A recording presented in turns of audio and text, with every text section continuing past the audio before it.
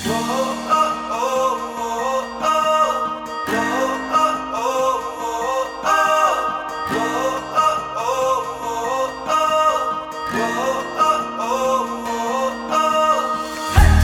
everyone and welcome to The Way Podcast, Mind, Body, and Spirit.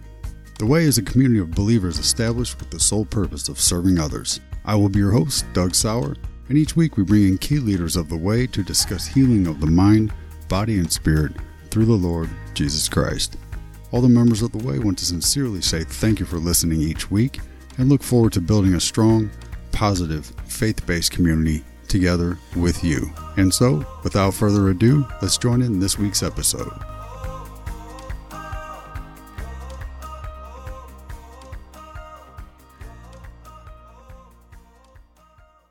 Hey, how's it going, everyone, and welcome back to the Way Podcast. I'm your host, as always, Doug Sauer, and the group is super excited that this show is officially our first episode. And to kick it off, we have Lisa Eaton and, as always, Sheila Mahler. Lisa is a licensed clinical social worker and specializes in the mind portion of the retreats.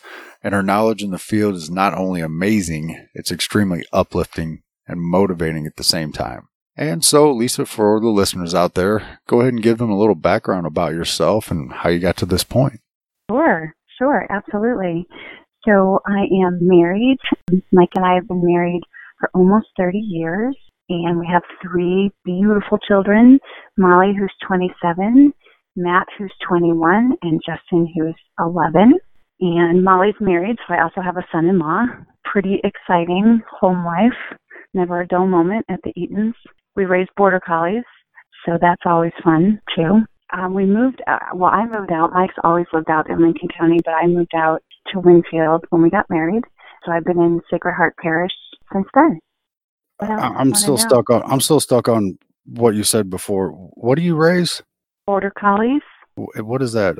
Like an elephant or a giraffe, or what is? Oh, it's a dog. It's a breed of dog. I got you. I'm not a dog guy. A herding dog. Okay. Well, that's cool. So, tell me a little bit about your role with the Way and the things that you cover when you're on the retreats. Okay, so I'm a licensed clinical social worker, so I talk a lot about how the mind is affected, just how we're all connected, mind, body, spirit, how it's all connected, and my section is kind of the mind, and the things that come into our mind, like fear and insecurities and nervousness. Have to be nervousness, anxiety. Like I am now. Exactly. Yeah, all of those things. But also that we're created by God for connection, to connect to each other. And so best way to connect with each other is to be vulnerable, which is scary and hard. So the fear and the anxiety is scary, but you can create some pretty incredible connections with other people if you share stuff that you struggle with.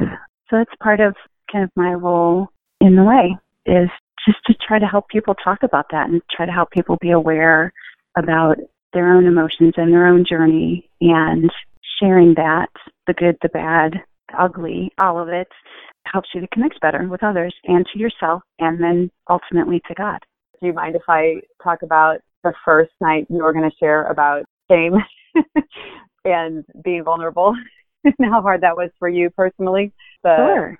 Yeah, so like a huge part of, when we got this kind of going was that we were going to have like a really hard night, like a really hard night where we were going to hear about like hard stuff, not that we were all going to get in a circle and cry, but that we were just going to hear about like really hard stuff like shame, like the things that make us like kind of make your skin crawl to think about, that, yeah, that's in me. I avoid it. I don't go down there. I don't go down that road or whatever.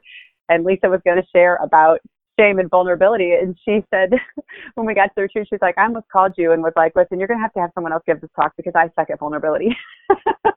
Like it makes my skin want to crawl. I don't want to do it. I'm not in. It's true. It's absolutely true. Like I can talk about it in the abstract pretty easily.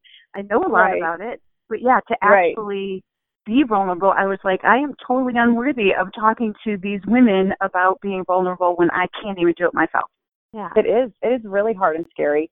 And I think too, like, just to put anyone's mind at ease, as far as the retreats go, we are definitely not sitting in circles and sharing stories necessarily. That's not kind of how it goes. It's more that Lisa shares what it means, which would be kind of cool to do tonight, like what it means to have shame and what it means to be vulnerable. And then, we have an opportunity to journal and do some kind of like introspective diving. And then, we have an opportunity to go and punch something really hard. It's a great combination of things. That's always a beautiful thing. Punch Doug. Yeah, it's great. Doug really, really hard. It's awesome. Yeah. I mean, I can definitely feel your pain there, Lisa, because the first time that I was there, that was probably one of the most, just completely uncomfortablest thing I could possibly do. I was crawling out of my skin just because I didn't know really what to expect. And I'm the only guy, and just I felt like they all were like staring at me with hate because I was a guy. You know what I mean? Like, why are you here? Right. Girls. Right. But I think to me, it just seems like everything that I've ever done that I get so nervous about, or almost to the point where you're going to throw up, and you just get so much anxiety when you get ready to do something and then you do it. And it's just like, that's just, it's like a breath of fresh air. So I'm always looking for something that just scares the crap out of me. It just seems like you grow. Absolutely. Absolutely true. It is the only way, right? We really don't grow or change or get better when things are fine. We grow and change and get better when we're challenged or when things are bad. Challenge yourself if everything's fine, right? If we're just everything's all good, then we don't really grow. St. Gregory said sin happens whenever we refuse to keep growing. So true.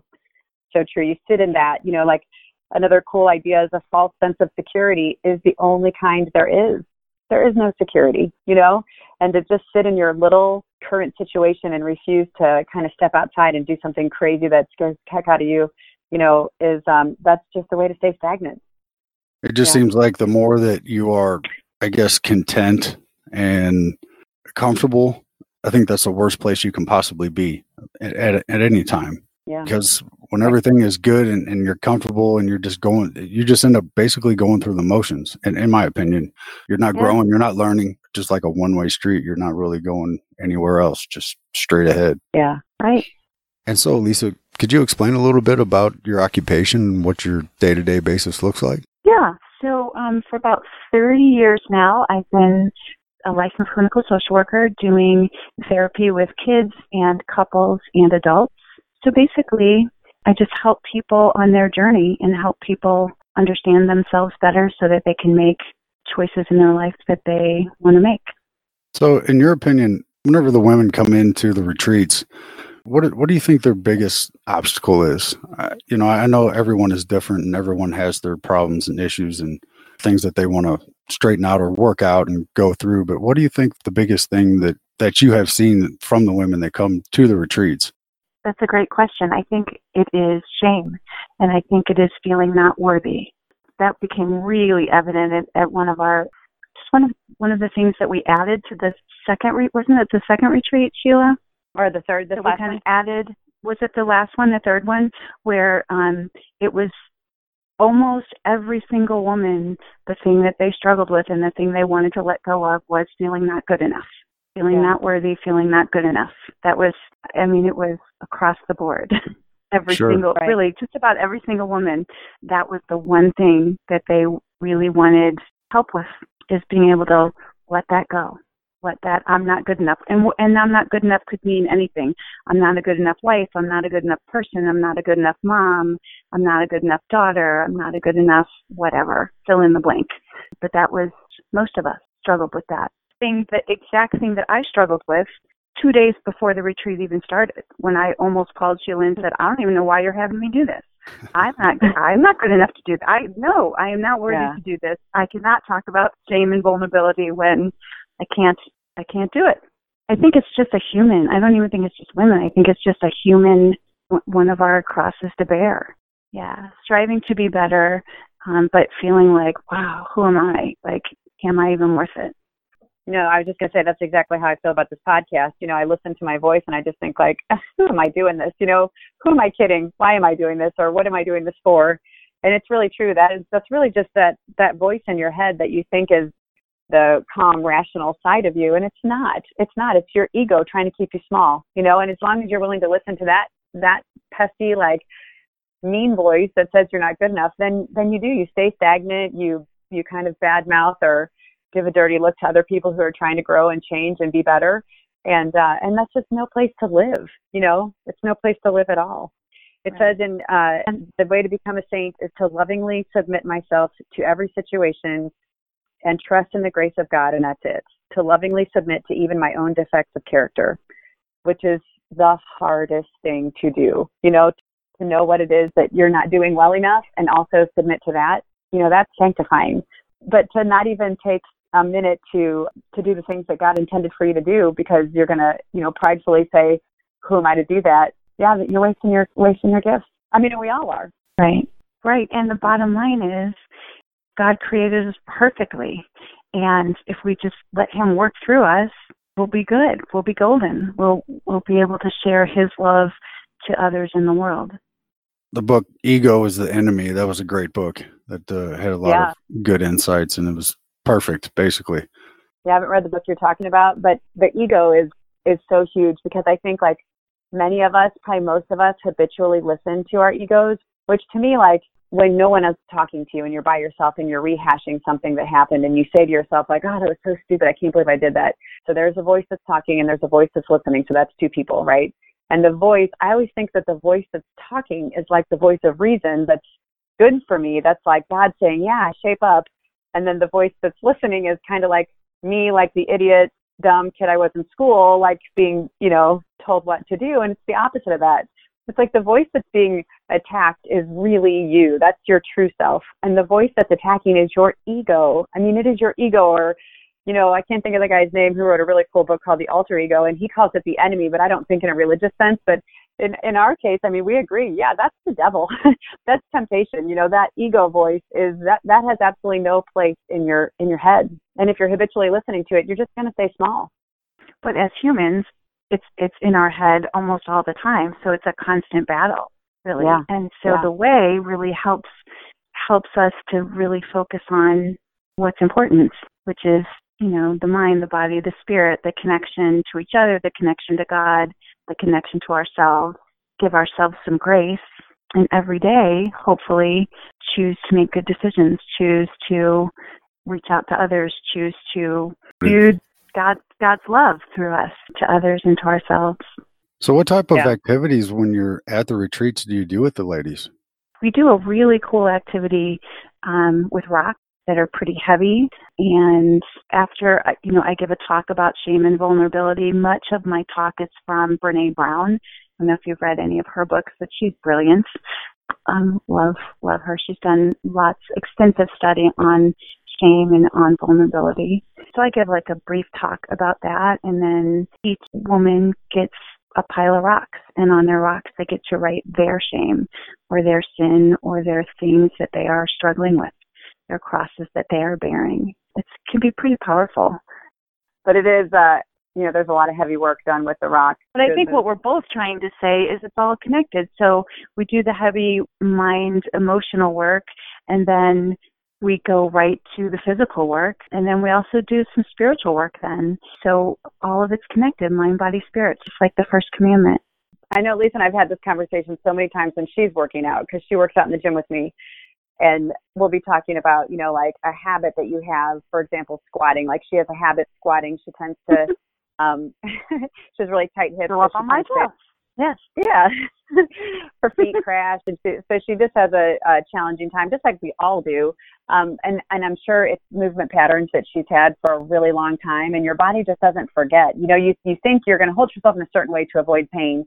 And then your body doesn't forget. So then you continue to squat as if you need to avoid that pain. But the pain is long healed, but you continue to squat that way. And so it leads to, other imbalances in the body. I mean, that's just how your body works. That's functional movement. But Lisa and I have talked so many times about exactly how our hearts work too. Like, we develop these ridiculous mannerisms and ways of rolling our eyes at people and doing things that keep people at a distance because we remember something probably from junior high school that was painful, and then it never goes away, and you're a 40-year-old woman and you're still behaving in these kind of mean-spirited ways. And And at one point in time, you develop that as a way to protect yourself, but like that ship has sailed, you know, but you're still doing it. So yeah, there's the connection, right? Absolutely. Yep. Yeah. So Lisa, as far as whenever you're at the retreats, what type of transformations do you see in these ladies by the time that they leave? Yeah, it's beautiful, really. Just the openness, the comfort level with each other, the comfort level with themselves. It's amazing just in a couple of days how that happens and how connected they are to each other. Like many of these women have never met each other before. They've certainly never met us, or certainly not at this deep level. And it's pretty darn cool just to see and to feel just that beautiful connection and acceptance of just ourselves, just total acceptance. So pretty amazing. It is neat. It's neat because, you know, sometimes you can't get to the root of what emotion, you know, is really down there, like holding you down or kind of stagnating your true self, like your authentic self, without moving physically. You know, sometimes like you'll be on a walk. Don't you think, Lisa? Like you'll be on a walk before something in your heart moves, you know, or before something kind of changes in your, and so, yeah, by the end of, you know, just a few days of like having an opportunity to journal and to hear some pretty empowering ideas from Lisa and to move your body, you know, things start to sort of not only surface, like but really like go away, you know, just disappear, just kind of vanish. Like you feel like you've lost 20 pounds. You get lighter. That's one thing I definitely noticed on the women's faces. They just look so much lighter and less tight. You know, the opening remarks, I hate the first talk because everyone's just staring at me like, this better be good. You know, and by Sunday, everyone just looks like they're already in heaven. Like everyone's faces look so like calm and joyful and, you know, just ready for the next thing. And, you know, you're coming out of the world. I mean, the world is just bashing us around all the time. Yeah, it's like working out. Yeah, and I think it could be the movement. It could be the talks. It could be the rocks. It could be music. It could be a prayer that we pray. It could be a million different things that happen on the retreat. It could just be being outside in nature, and connecting with nature. There's so many different ways. The movement of the Holy Spirit. For these women to express themselves, right, and to have, God work through us, through the Holy Spirit. And so I think for each woman it's a little bit different, but so many beautiful opportunities for it to happen in so many different ways. Like so many people, like when we do music, there'll be like a line from one of the songs and they'll just start crying. Or during Mass, we have a beautiful Mass. So during the Mass, it's really moving, and it's just cool. It's just cool to feel that beautiful energy and for everyone to feel connected to each other and accepted for who she is. Yeah, I think being on a journey with more than 4 people, it's always weird at first, and by the time that you've gone through everything, and it's just like you form a new relationship and a new connection, and it helps carry on, I guess, after the event's over. Absolutely. Yeah. Definitely. Yeah. And I think like in a really small way, that's kind of what the Facebook page helps with a lot, because it's easy just to, you know, get a quick little uplifting thought from the way, you know, on Facebook 2 weeks after your retreat, and you get back to your job, which is challenging, and your family, which is challenging, and all those things. And maybe just brings a little bit of that back, you know. No, absolutely. I think that, and the DNS Rosary once a month, I think does too, because I think you get this kind of retreat high, like when you're done with a retreat. Yeah, and you do, yeah. You're just feeling really great and feeling really holy. And then, like you said, like life happens, right? Stressors in life come back and kind of reality hits. So it's so great to have the Facebook page or to have the monthly DNS Rosary so that you can just kind of touch base again with just the beauty of connection and the beauty of God through us. It's awesome. I totally agree with that 100%. And you don't really realize yet, like I had said before, the power of podcasting. And this is going to be a huge opportunity for all of you ladies back on the right track. Just listening to your voice and just listening to some guidance and some tips will help them out tremendously, in my opinion. Yeah, just hopefully just to stay connected. I mean, and not just connected like, oh yeah, we're all friends now. We're going to go, you know, to the wine bar every other Saturday or whatever, but connected as in like, no, don't you remember we talked about this on retreat? You're not just the sum total of what you look like and how much money you make. That just has absolutely nothing to do with it. You know, you're a beautiful, beautifully, intricately connected human person on a really important mission from God. That's a big deal. So after the retreat is over, what do you share with them before they leave? I think the experience for them is just so moving and so beautiful for them that their hearts are a little more wide open when they leave. So I think just encourage them to stay connected, to stay in touch with their selves and their minds and their hearts and each other. Go ahead. Yeah, give an idea of what you mean by staying connected to your own heart, though, because I've heard you say some cool stuff about that. Just knowing yourself, really looking at, wow, I just reacted this way. Why did I react that way? Kind of what's underneath that, or what feelings or thoughts are beneath that. Just to really know yourself, so much easier than to connect with other people. But if we're hiding, or if we're really just feeling shameful, feeling unworthy, feeling like people aren't going to love us or accept us, then we kind of stay kind of hidden in ourselves. And then it makes it really difficult to connect with others and ultimately with God.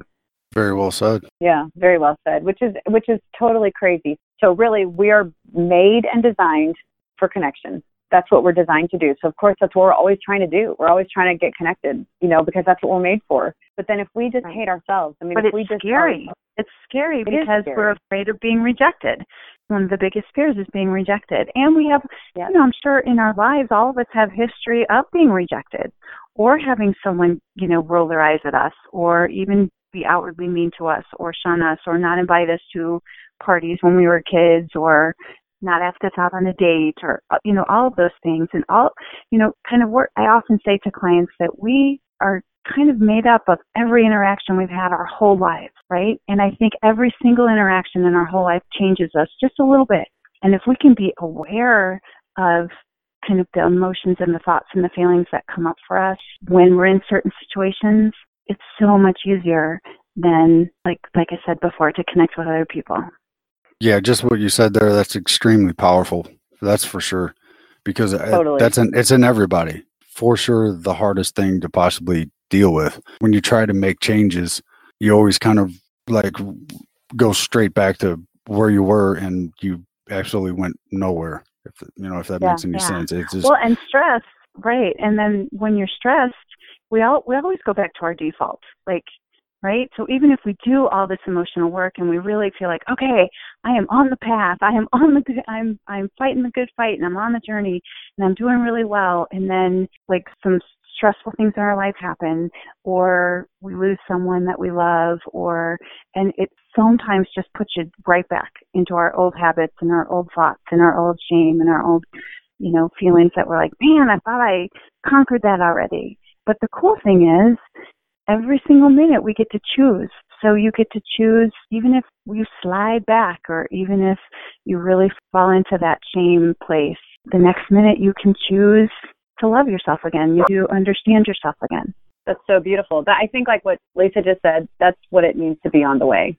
It's just to be aware, number one, that's how you are, because it's how we all are. We've all been bashed around by the world. And so being on the way only means that you've had an opportunity to be introspective and take a look at what's inside your heart and to remember that you're made for connection. And then to also become aware every time you recognize that you're having those old thoughts and feelings again, that, oh yeah, I haven't done anything creative in the last 2 weeks. I haven't prayed forever. I haven't, done anything kind for myself, or I haven't, all the things that move my body. Move my body. Yeah, I haven't moved without, I think one of the most horrifying things for physically being on the way is those stupid step counters. It's like, oh, I got to get in this certain number of steps today. That's my productivity. That's my goal. It's like, no, go for a walk because it's beautiful outside and it feels great to move, not because of some end goal.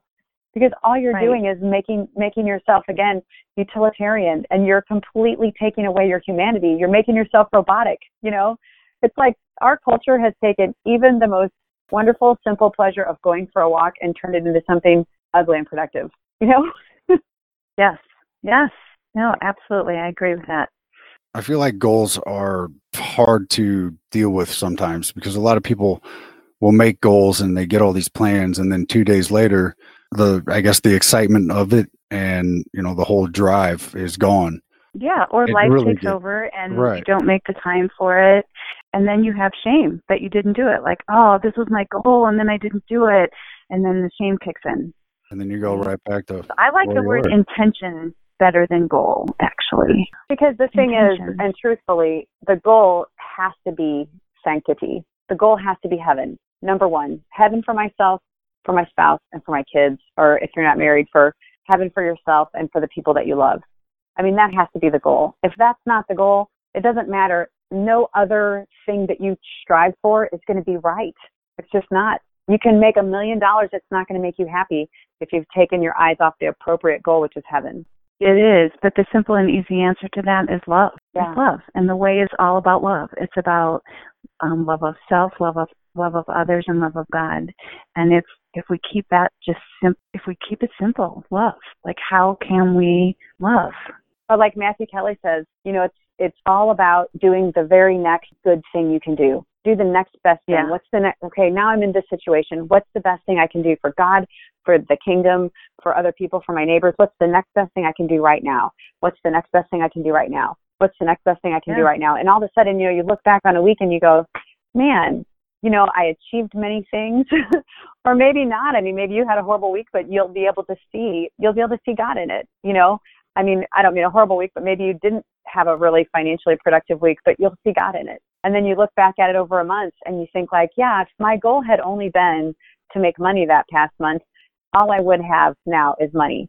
And usually in my case, I don't know about you guys, but if my perspective isn't right, if my eyes aren't set on heaven, even if I make money, I blow it on dumb stuff because I'm unhappy, because I'm not joyful, because I haven't been serving the kingdom. So the whole idea of setting goals, it has to, and I don't mean to say like give an excuse for being lazy or not setting goals. Like, you definitely, you're going to work your hardest because you're working for God. And so money comes like on its own, happiness comes on its own. All those things come on their own. But when they're the goal rather than heaven being the goal, then they don't necessarily come with joy. I think the biggest thing about being happy, I think a lot of people blame their environment or their circumstances, and I'm one of those, and that's why I'm asking the question. I constantly blame everything for being unhappy, and it just seems like the more that I read and the more that I study it pretty much starts with you. Ultimately, all we are in control of is ourselves, really. We can't control how other people treat us. We can't control much of our environment around us. Like, we really can only control ourselves. And then depending on what is going on around us, it will create a lot of different emotions. Sometimes it's happy, sometimes it's sad, sometimes it's angry. But then we get to choose what to do with all those emotions that come up for us. Yeah, a lot of the work that I do is just about, yes, listening to people when they talk about this happened to me and this person did this to me and this was hurtful. And that's helpful to talk about that. Absolutely helpful. But ultimately, I get to choose what to do with that. I get to choose what to do with those hurts. And just continuing to blame other people, well, if she only would have done this, or if he only would have done this, or if this system would only be like this, yeah, that's probably all true, but I don't have any control over any of that stuff. I have control over what I choose to do. Absolutely.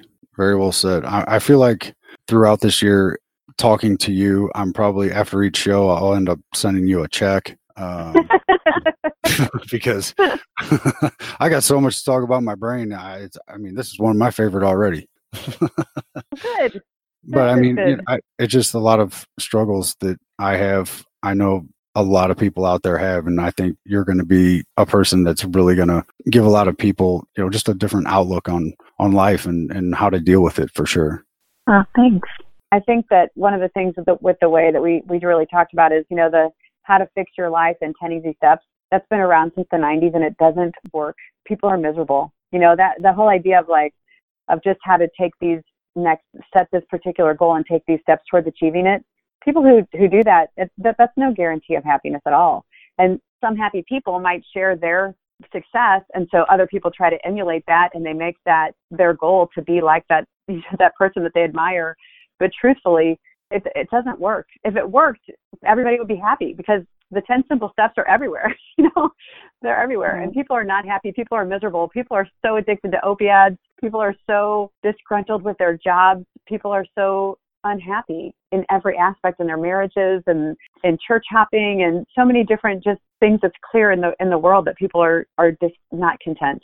Well, Lisa and Sheila, I think this was an outstanding first episode for The Way and gives the listeners some insight as to what to expect each week from here on out. Currently, we're available to listen on Anchor.fm and Spotify. Here shortly, we'll be on Apple iTunes, Breaker, CastBox, Google Podcasts, Overcast, Pocket Casts, Radio Public, and Stitcher. And once again, thank you all for listening, and we will see you back next week. And Lisa and Sheila, I will talk to you soon. Thanks, Doug. Thanks, Doug. Love you, Sheila. All right. Love you, girl.